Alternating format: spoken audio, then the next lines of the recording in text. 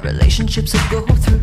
And I give it all away just so I could say that. But I know that you're gonna be okay anyway. Ladies and gentlemen, boys and girls, children of all ages, my name is Dustin Jones. Welcome to Just Another White Guys podcast. Thank you for joining us on the program today. We're going to get into part 4 of the conversation with my dad, Brian. Thank you for all the support that you've shown during these last few episodes. I know my dad appreciates the support that we've been getting for the shows. I don't think he believed anyone would actually listen to what he has to say, but thankfully you, the joggers, have been able to prove him wrong on that, showing great numbers of support for the shows. One thing I wanted to get into before we get into that conversation today, as you may know, there's a story that's been making its rounds on social media about a young boy named Danny Nickerson in Foxborough, Massachusetts. Danny turned 6 this last weekend. His birthday was July 25th, a fellow Leo. Always got to love the fellow Leos. I'm a Leo. My mom's Leo. My little sister Natalie was a Leo. And unfortunately, that is not the only thing that Danny and my sister Natalie shared in common. In fact, Danny was recently diagnosed with the same inoperable brain tumor that my sister Natalie passed away from, DIPG, which is a brain tumor in the brainstem. I'm sure if you're listening to this, you're probably well aware of Natalie's story. The story making the rounds on social media was that Danny had come of the age where he started to recognize seeing his name on packages and cards and things like that, and that was something that really made him smile. I think back to being a kid at that age. You go to the mailbox, it's always, your mom or your dad or someone else's name on those packages, and when you start to see things coming in your name, you get really excited about that. Danny felt the same way and was getting excited when he would see something show up in his name, and had said that all he really wanted for Christmas was, for his birthday, were folks to send him, cards with his name on it. And so his parents set up a P.O. box, and the story made local headlines before being picked up nationally and circulated through social media. I'm happy to report, if you haven't been following the story, that this message made it out, and over 100,000 cards, packages, letters, and shows of support have made their way to Danny in Foxborough, Massachusetts, making his 6th birthday one that certainly will be remembered for his family and for him. He also was able to take part in a surprise birthday party that was put together by a local organization, and was invited to New England Patriots football training camp as a guest of owner Bob Kraft. So a very successful birthday party for Danny Nickerson. It really is nice to see when people can come together and show support for a sick kid who just really wants a card that has his name on it and shows him some birthday love. I was able to get a few cards out to him. Had my coworker sign a few. I know Nikki did as well. And I want to thank those of you I know that posted on my Facebook page that were also sending cards and letters, even having your kids draw pictures for Danny. I thought that was really great. Just really is a testament to all that we can accomplish good in this world when we focus on the positive things. And I just wanted to say thank you. I know my sister would have been in support of something like this if she were around, and I know my dad was in favor of that. Speaking of my dad, let's get into the conversation. Part 4 of my conversation with my dad, going to be the final installment of the conversation at this point. We don't get all the way through his story. In fact, we only get up to 1997, which is when they find out that they're going to have Natalie. But I can assure you we'll have him back for the continuation of the story. On Father's Day weekend when he was here, our conversation went till about 2 in the morning, and he had to leave the next day, so that's where we had to stop. But that'll just leave us with more things to talk about in the future. So without further ado, part 4 of the conversation with my dad, Brian Jones, right here on Just Another White Guys podcast. Divorce is such a weird thing, and it's a conversation that Nikki and I have a lot because there's not really any divorce in her family. Right. Like, no one's divorced. Right. And on my side of the family, pretty much everybody's divorced. Kim and Darby are still married. Right. That's about it. you know, and that's trickled down to us kids. I mean, Heather hasn't been married, but Right. I mean, She was in a long-term relationship. right. But it's just interesting, and sometimes, and she's the eternal optimist. You know, she thinks there's no relationship that can't be fixed and Right. those sorts of things, and Right. you know, there's some people that just after a while they just need to go their separate ways. Well, I mean, it takes work. So how did the divorce affect you in terms of, was it real hard to not be around us all the time? Yeah, I did not like not being with my kids. I mean, that made the, you know, with the business, I mean, with me being gone was hard enough, and then to, you know, be away made it harder, you know, because it always looks like, oh yeah, well, he had it really easy. He was gone. He's out doing, you know, whatever, Right. when, you know, that wasn't true. And when I was in first part in eastern Montana or western Montana, you know, it could be home every 10 days or be home every 2 weeks. But then when we went to eastern Montana, you know, it was a 20-hour drive, 21-hour drive. We were only supposed to be there for 6 weeks and ended up being there 6 months. You know, it made it harder, you know. And I didn't like it, you know. I did not like being away. But, I mean, you know, you use the phone and you do, you know, the best that you can. But, I mean, yeah, it sucked. It was hard. And going back to the accident, after the accident you stopped drinking, right? Oh, yeah. Like I never had a drink after that. So it was about 8 years, 7 years, 7.5 years. Yeah. And was it starting back to drinking?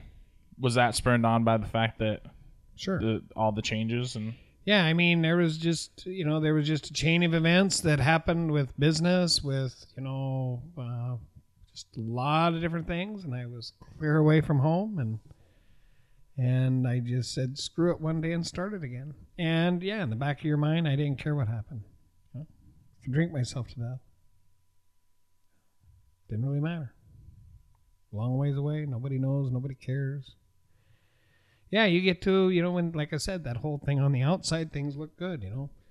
But on the inside, you know, you just tore up. So, yeah, it was just easier just to start drinking again. And I knew once I started again, I wouldn't quit. So, that's pretty much it.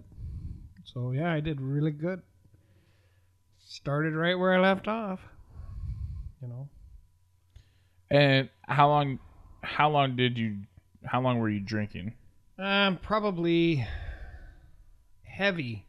I mean, heavy, probably for about 6 months, 7 months. So was it like work to the bar, bed, yeah. work? No, it was get up in the morning, have a little bit, go to work, go eat breakfast, go to work, get done, go to the bar, go home, eat, go to bed, drink. Yeah. Was I a falling down drunk? No. No. I mean, I had my nights. I mean, I had a lot of fun too. But I mean, I didn't care. We're a family of functional alcoholics. Yeah. I mean, I didn't care. I mean, I just didn't care. I mean, yeah. People used to say, God, how could you drink that Jack Daniels? Well, it was easy. The bottles didn't roll around under the seat. They were square.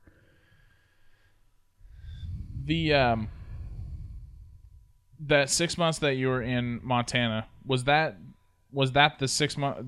During that 6 months, was that when I came to visit, or was that a different time? No, you came to visit right after I went to Colstrip. I mean, I'd been in western Montana by Kalispell. Right. And then when we went to Colstrip, then yeah, you came out for what, a week or 10 days there in the summer. Yeah, that job was supposed to be 6 weeks and it lasted 6 months, right. Or was that a different? No, that was it. Yeah. So I mean, and it was even longer than 6 months that we were there. But I mean that was in July. I can't remember exactly. I think I started drinking not too long after you went home. Yeah. And then I had. Yeah, so October, November, December, January, February, March. Yeah, I drank pretty good. Like I said, I didn't care. You know, so I met Janelle. So it was my fault.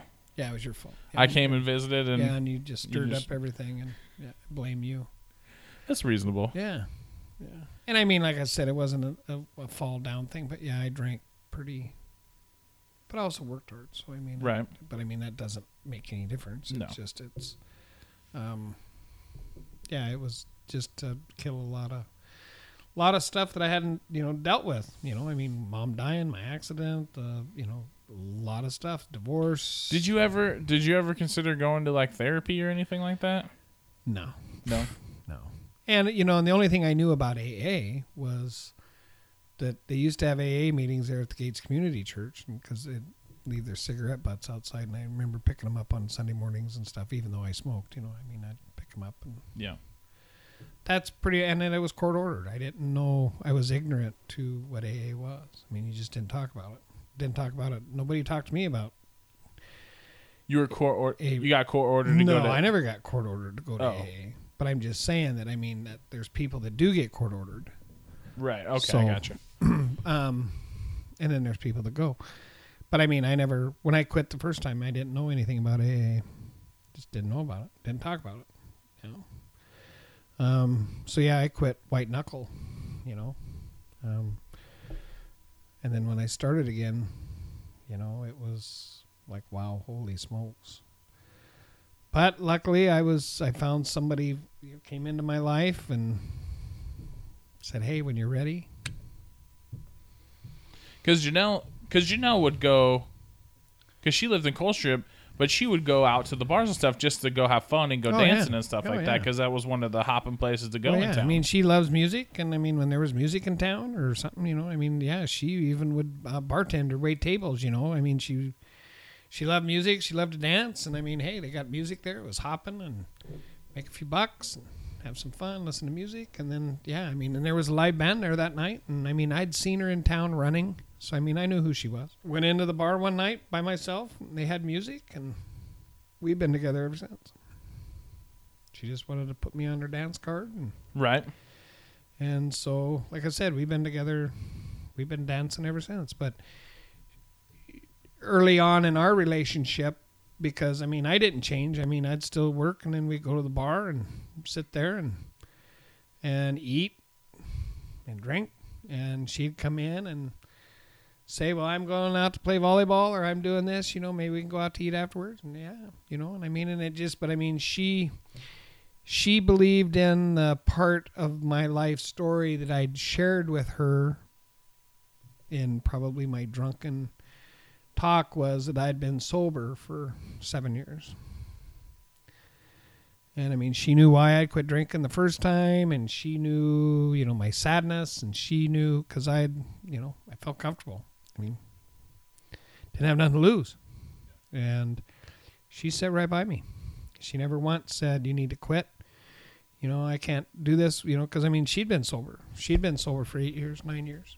So, well, she was smart enough to know that if she told you to stop, you just would have left. Well, yeah. Or, she just had that faith. She just knew that she believed in me. She believed in something. And because, I mean, her friends were saying, Janelle, you're playing with fire. I mean, they'd come down to the bar to meet this white guy that she's hanging out with, and they'd say, you need to be careful. I mean, because she'd been sober for... So. They were worried that she was going to get pulled back in. And, and I mean, which is pretty awesome. I mean, that's pretty good friends. And then when we, and like I said, when I moved to Oregon, when I moved back, then, I don't know, I drank. I don't ever remember being drunk. Maybe once or twice. I drank to excess when I moved back to Oregon. I think maybe once when I was working in the restaurant, getting it done, Denny and I went down to the Cedars and might have tied one on a little bit that night. But other than that, I didn't. I mean, for some reason, I just, but I mean, that's so, I pretty much tapered back and quit. And you think that's because you had something, like was it because we were around? Yeah. Yeah, there was no doubt about it. I mean, I didn't want somebody to see me drunk again, drinking again. It was, like it was okay where nobody knew me. Right. But I mean, to have what happened the first time, with the car wreck and you and Heather in with me and the whole thing, I didn't want it to be, so. Yeah, and I mean, there would be a 6-pack of beer in the cafe or something, like I said, or in the cooler when we were working on it, but like I said, I didn't yeah, there was, guardian angel or whatever. There's my something that just said, you can't do it. So, and then, I was ready. I was done. I was ready to, but it wasn't easy, Because I can't ever remember seeing you have a drink. Yeah. So yeah,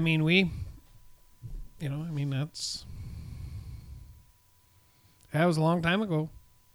Looking back at it now.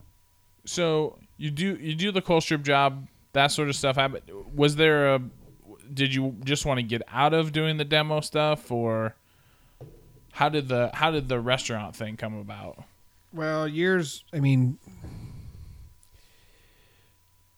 Dar and June, who owned the place there across the highway, Dar thought I should have bought it a long time before that, when they were trying to sell it, and I thought, what the hell, no. And then when everything went down up there, I just, and then I left. And then I came back and they were closed, and coming back and started thinking, man, this really sucks. That was the only thing there. I just got to thinking, you know what? I've spent the last couple of years basically eating in restaurants, and there's got to be money in it. And the idea of going home and building a restaurant for people, the local people and the tourists. It's the second busiest, one of the top busiest highways in the state. I just thought that's a great idea. And so that's what I did. Went back and made the deal to build the Sawtooth Cafe. And Janelle wasn't here then yet, right? No, but she had come out, and she knew. She knew that I had this dream. She knew that I had this vision of what I was going to do. Right, because I'm trying to remember. Did they move out? Did they move out right before school started? Mm-hmm. Yeah, Janelle come out in the summer. You were gone. You were at camp or doing something when they came out. Heather was around. But when Jeremy and Heather come out... Is that when Mom sent me to that stupid church camp over on the coast? I bet that's when that was. Probably. I don't know. It's a lot of fun for me. Would you like to talk about it? No, I wouldn't like to talk about it. Seems like you have some... No, How do you really feel? It was one of those things where she... I thought you liked it. Sent me to a camp. I didn't know anybody. Like... I thought the Hansons went with you. Thought it was a church camp from... No? Wasn't it Upward Bound or something like that? Oh, no. That's right. Because that was that when I went to... No, you're thinking of when I went to Canada. When I did the youth... Yeah. That was after you guys were already married and stuff. Because that was when I was in... I was like that was the summer between my sophomore and junior year that I did that. This Mom sent me to some camp over by Seaside. Oh, okay. One year. She could probably... Mom, tell me what camp you sent me to, because I know you're one of the 25 people that are going to listen to this. I remember helping do some stuff at the cafe. I remember working really hard. I scrubbed that one beam real hard for a while. Yeah. Because there was always that nice spot where I wire brushed it for an hour. Right. I was like, yeah, that's never really going to get clean, and I'm not doing that on all these other beams. So you had this dream and you were just going to make it happen. And yeah, I was just gonna do it. I thought one is the community needed it. Two is, business wise, it was. Third busy, one of the top 3 busiest highways in the state. I know that Heather and Mom and I were the first paying customers. Yes. And because we made Mom drive us up there, so we'd be there right when it opened. I don't think she was super excited about that, but... Hey, it was cool. I remember. What? Sit right up front, right by the front window. That's right. Yeah, see, I remember. What were those first... What was it like to watch your vision come together as you kind of... Because you kind of had to change a lot of stuff around, right? Because of... It had sat closed for a bit, right? Oh, yeah. Well, yeah, and all the equipment and everything was out of it. So everything, we did. Yeah, we put a lot of work into it. a lot of hours, a lot of cleaning, and then putting in the grill. I mean, the whole gamut. And yeah, it was fun. I enjoyed that. I mean, I had a guy working with me, Denny. I mean, he loved to do the woodwork, and I mean, we just, we needed something. We just did it. We just got it done. But there was a lot of 10, 15, 16-hour days. But Janelle had come out, a couple times. One is she'd come out before I really started working on it, and we looked at it. I mean, she was a part of it from day one. I mean, as far as, this is what I'm going to do, and we're going to, I mean, so she knew that if she moved out here, that's what we would be doing. Right. And so, I mean, like, she helped very much. I mean, it would have probably not got off the ground if it wouldn't have been without her. I mean, we picked out colors. We, did a lot of stuff. So, I mean, there was, she was very influential on a lot of things, even though, then when she went back and then, she came out, we'd only been open a couple weeks when her and Jeremy came out. Yeah. I don't think I was there for that. I don't remember. No, I don't think you were either. I know Heather was. And then they were out for a couple weeks. A week or 10 days, I think they were out for, and then they left, and then they came back when they moved out. Right. Yeah, and you were there for that. I remember that one because I remember being there when the U-Haul showed up. Yep. And because I'm pretty sure that was the first time I met any of. You had met Janelle when she was out. She flew in. Because we went and saw you were up in Portland at some 8th grade deal or something. Because like you and Kevin Ramirez had been ice skating or roller skating or something. That's we were. Yeah. Because that's we when were there Janelle come out for a conference, and we spent pretty much a week together. And like I said, we, she went up and saw where it was going to be, and we talked about it. And that was a huge move for her. I mean, to move 3 little kids, cross country to Oregon from Montana. And like she had a business or something that she sold too, right? Yeah, she owned the cable company. Should have kept that.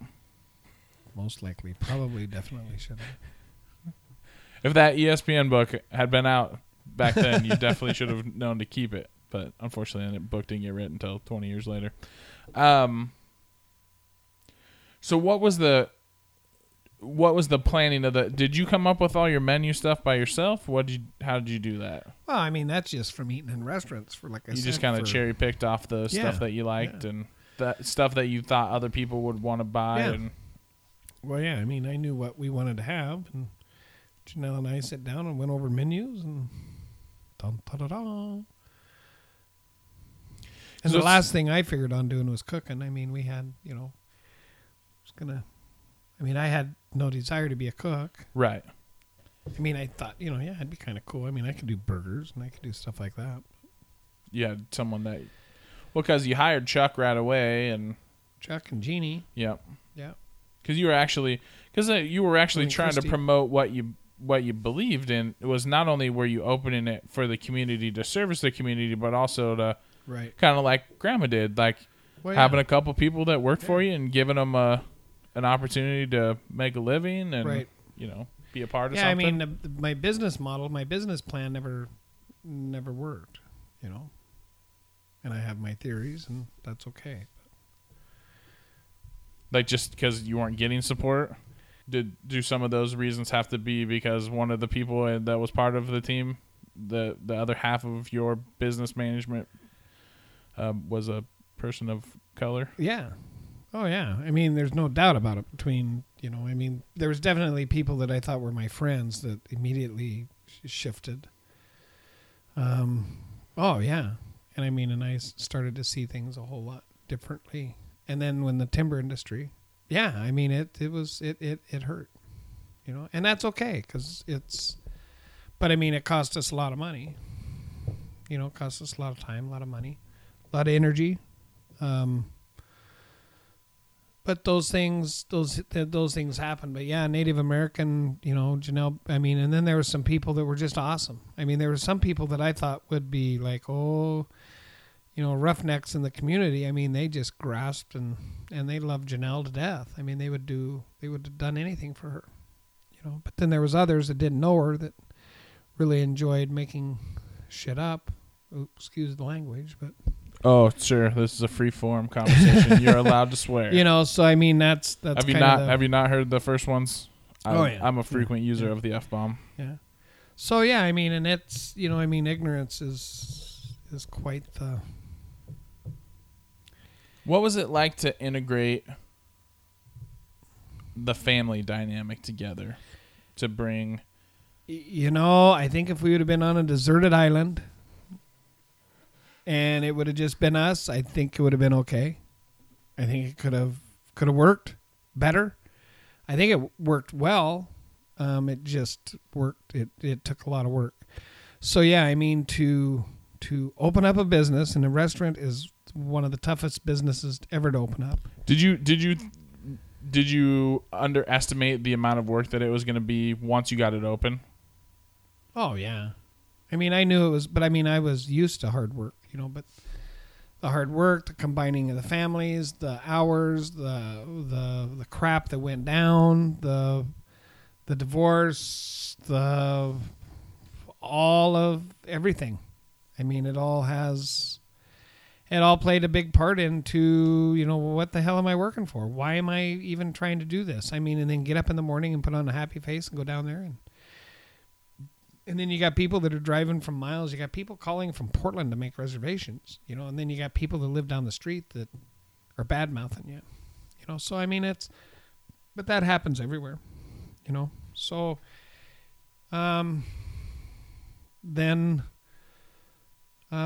but the combining of the families, I mean, it was difficult. I mean, you guys, for one thing, like just normal dating. I mean, Janelle and I, in Montana, we're talking, oh, well, how many kids do you have? Oh, I got 3. Oh, cool. How many you got? Well, I got 2. Oh, yeah, a boy and a girl. Oh, how old? Oh, really? Oh, when's their birthday? August 11th. Really? Yeah, what year? 1980. Wow. My son Jeremy was born August 3rd, 1980. Really? Wow. And then your second child, November what? I mean, 2 days apart. I mean, it's, oh yeah.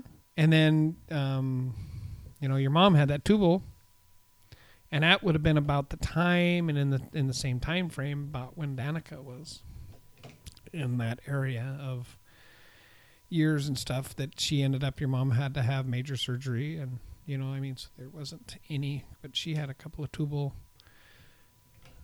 Pregnancies or tubal ovarian cysts, I guess. Yeah. So, who knows? Maybe if your mom and I would have had a third one, it would have been around Danica's age or something. Danica is born in June, the sign of a twin. So that's crazy. So it was, but yeah, combining two families. I mean, Janelle's first husband, Tracy, was not very supportive of Janelle moving clear across country with 3 kids, especially going to some hick logging town, because when he was little, he got moved to some small logging hick town in Washington, and where he went through the whole Native American thing. The schools and stuff that the kids were used to in Colstrip versus the schools in Mill City, which, I mean, I thought they were pretty good. I mean, it was tough. I mean, it was tough. And you being, having one classifications of friends versus, and you being there pretty much your whole life, knew all those kids, and Jeremy not knowing and running in a different circle. There was a lot of pressure on you and Jeremy to be, best friends as well as half-brothers. And you had different ideas of, what life was going to look at. Right. And then Heather, she wanted to, be Heather. And Heather just thought it was the greatest thing Heather ever. did. I mean, she thought it was the neatest thing ever. And I thought it was great for a while. Yeah.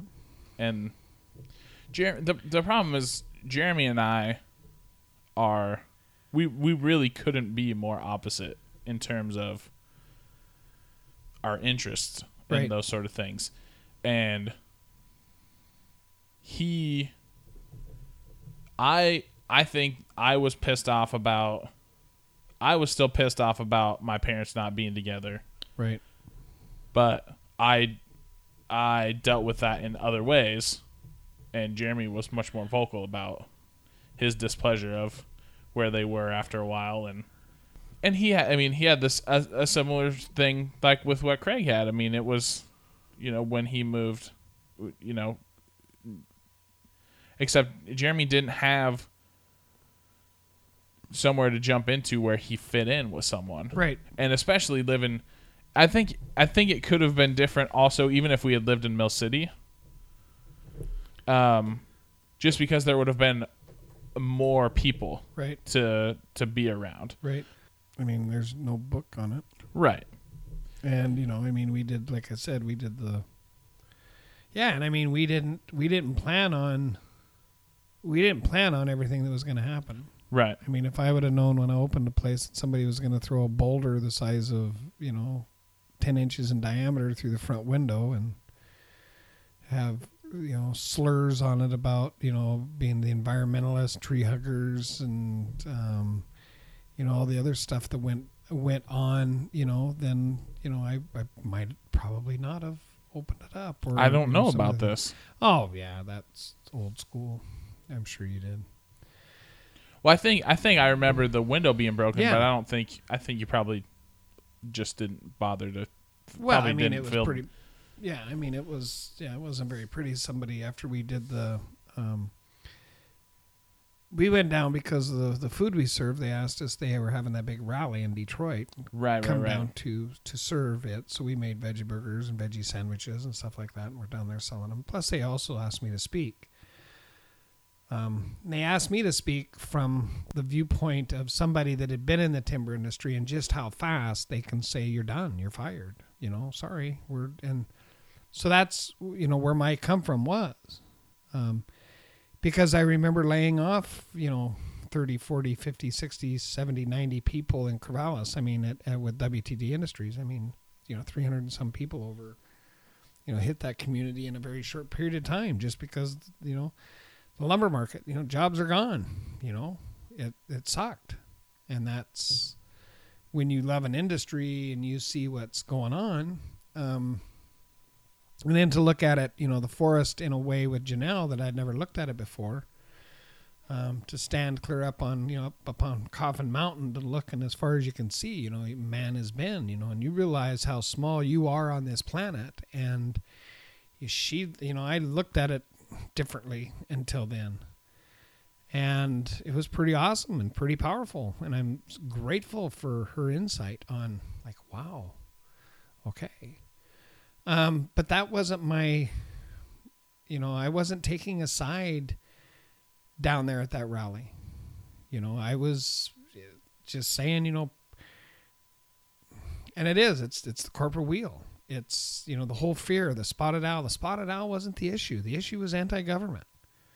If you want my opinion, it's anti-government. It was because we had a president that made it public knowledge that where he was getting the money to beef up the military was through the timber revenue from the state of Oregon, California, and Washington. Because we were exporting. That would have been Reagan. We were exporting a lot of that stuff. Yeah, but you out of see, the you country. couldn't export. See, this is what's so bad is you cannot export federal timber. Can't export. It's against the law. Cannot export. You have to manufacture it. You have to do something to it in order to put it on a ship to send it to Japan. But you can private land, private timber.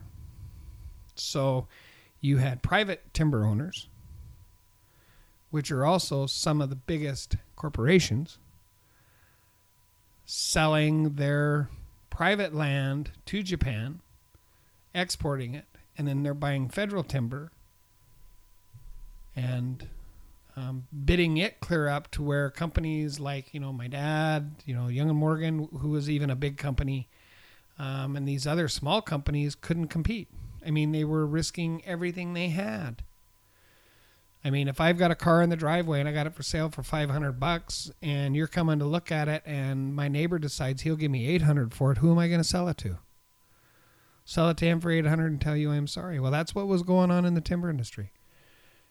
I mean, it was a crapshoot. It was literally, with people's lives. And that's what happened. That's what brought it down. You can't do that. You can't keep paying that much for for timber, and you don't know what you're going to get out of it, 3, 4, 5 years down the road. And it was sad. And I worked for WTD Industries, who in our mills, we talked about the spotted owl. We talked about the environmental issues. We bought private timber. We didn't run on federal timber. But he was a very smart man. He said, this isn't about the spotted owl. And we're not going to show up at these rallies because the media is going to take a picture of somebody and make fun of you. They're going to make fun of the timber industry people. And that's exactly what they did. I had people come up to me in Corvallis. Say, oh, where do you work? And I said, I'm a production manager for WTD. Oh, God, that's too bad. Like it was a bad thing to work in a sawmill. No. It was a good thing. Where the hell do you think all this shit that comes from to build your house came from? You just think that your house was built with magic? Right. Paper products. Everything come out of the timber industry at that time. Now, of course, we can make it from hemp and there's a lot of ways of doing things, but it was a huge industry. And my point at that rally that day was to step out of that fear that this can happen overnight. That you guys that are out there, because there was a lot of them being really radical. And what the people, the environmentalists were trying to say was, do you realize that there's only 3% of the old growth forest left? And it affects Salem's water, the watershed for the state of Oregon. That's what they were trying to say. And the fear factor of all the people that were working in the mills is these guys that were sitting in trees that were trying to say, whatever their viewpoint was, nobody wanted to hear. But the bottom line was fear. And, you're going to lose and what happened? It wasn't the spotted owl that shut the mills down. It was, this is just all my opinion. But anyway, it did affect, after that, somebody decided to throw a rock through the window, and then we were boycotted. There was a logging company up there and a lumber company up there that pretty much told their trucks not to stop there. And I knew about it, and I talked to the owner about it.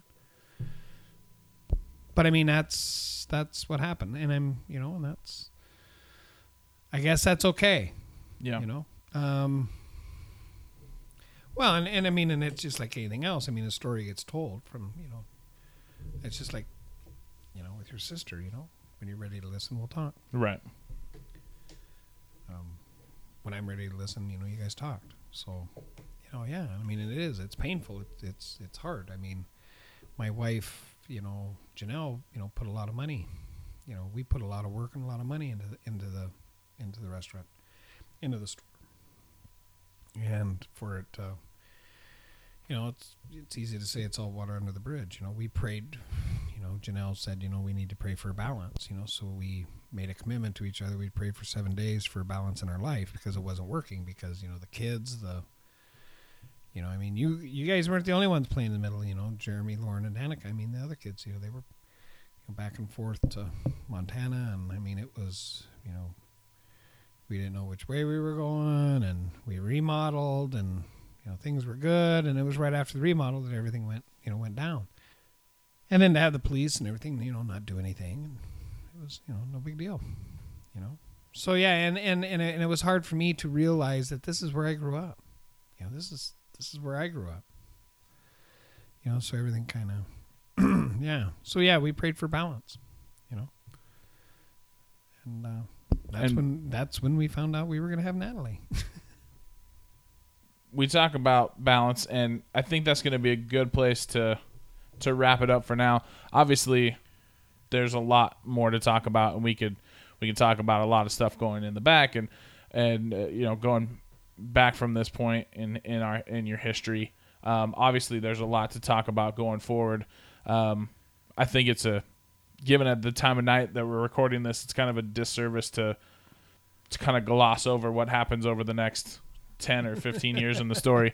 So that's going to have to be something that we'll do at a later time. But I can't tell you how much I appreciate you sitting down and us getting to have this conversation, because mean, the only way that you get to keep your family's history is to talk about it and to know about it. And I like learning stuff that I didn't know and stuff that I didn't miss out because I wasn't paying attention or I was too young to realize what was happening, or stuff that I just didn't need to know because I was a kid. So. Right. Well, I mean, that's like, my dad. I mean, my dad's 87 years old, and all my brothers, we've tried to get him to, to write stuff down, write a book, write it down, get it down. Because when he's gone, yeah, I mean, I've got a ton of questions. I mean, like, here I am in Oklahoma, and I don't, my mom was born here, and, I should have probably, found out a little bit more of the history and stuff, why, going back through time. But no, this is fun, and life is good. And anybody listening to this, I don't want them to think, this is a sad story. This is all as Dustin, I'm sure I would hope could relay messages for me in my life, that things that have happened in my life have all been lessons that have led me to where I'm at today. And I've got 20 years of sobriety, and I've got a beautiful wife, and I've got beautiful kids, and I'm very proud of Dustin here to do what this is what he wants to do. And people have said, do it. And he's doing it. And as we get older, seems like we're further apart. But with the technology that I complained about earlier, it's all good, and we can do things like this. And we'll figure out a way for, I guess, to get more of this story. But well, yeah, I mean, this means you have to come back for Christmas. Yeah. What we should do, maybe what I need to do is we'll load up the studio equipment and we'll go to Arizona. We'll make Grandpa sit in front of one of these microphones for a couple hours. Yeah, that could be interesting. We'll probably have to do it in a way that he doesn't realize that he's talking into a microphone. So that he'll just talk. Hey, Grandpa, just tell me some stories. Here. Yeah, don't mind that this microphone's in front of your face. Just talk. If we could do it in 2 days, because it's, I talk to him not near enough, but when I do, for a while when I was living in Arizona, when Janelle and I were down there, I'd call him every day because I was really concerned about him. And I kind of got scolded by, well, you need to call him. So I'd call him every day. And finally, after about 2 weeks, says, you don't have to call me every day. This is a little ridiculous. For one thing is, we don't have nothing to talk about. And talk about telling stories. I always know it's good because he always says, well, I know I've already told you this, but I'm going to tell it to you again. And there's a ton of those, and I miss that, because it's, he's 87, and that's pretty, he's going to be 87. I should shorten that up, because I'm going to be 57, so yeah, there's 30 years between us. Maybe we need to see if we can make that work. Yeah, that would be fun, because Grant, he does. I mean, he knows so much of the Jones history and the DeVore history. I mean, of my mom's side and his side, different family members. Nick, my oldest brother, he's doing a pretty good job. And I think Nick does a pretty good job of writing stuff down where and Nick has taken some of the same trips that we took. I mean, Nick's went back to Nova Scotia and met family.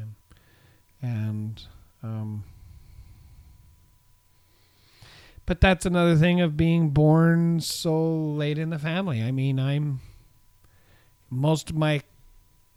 all my cousins on my dad's side are a lot older.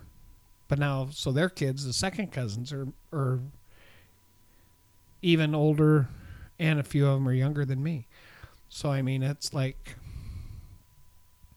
my dad only had one sister. So, I mean, her kids. And then my mom had the 2 brothers. So, I mean, it's not like we have a big family. Well, I can't thank you enough for coming in and sitting down with me and talking and it seems like a lot of life events that when we talk about the events that seem to shape us come from sad things happening, but it's certainly not all sad stuff that has happened. But a lot of times those are the real powerful events that shape us, and it's good to talk about those. And there's obviously there's more of those that come down the line, but it is there is a lot of happiness and there's a lot of good stuff to talk about, and I'm just so proud of you for the dad that you are for me, and that you do have 20 years of sobriety, and that's something to be pretty proud of, because it's especially with as easy it is to, it ain't hard to go to a liquor store. Oh no. So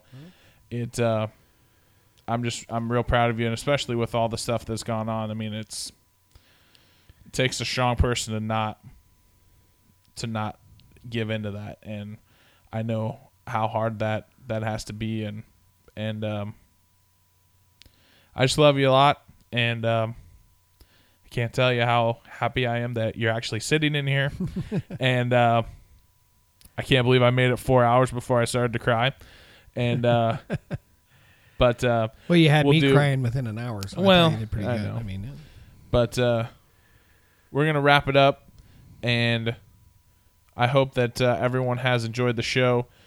You can find my dad on Facebook if you don't know him. If you want to talk to him, give him some love. Brian Jones is on Facebook. You can look him up. He's the handsome, dashing, debonair guy. What's your picture right now on Facebook? I don't know. You don't even know? You have to switch it to the double rainbows from the house. That is a beautiful picture. It's a great picture. picture. That is an awesome picture. I hope she goes and buys a lottery ticket. Yeah. I hope so too. And can I have a little bit? Just a little bit? But I just thank you, and thank you for everything that you've done for me. I'm not always the best at being appreciative, but you mean a whole hell of a lot to me, and I really look up to you, and a lot of people put sports heroes and musicians and those kind of people up on the pedestal as their heroes, but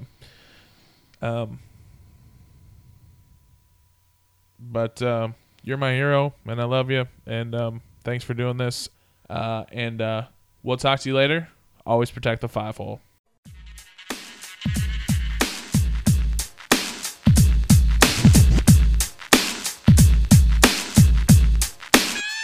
It's just me against the world.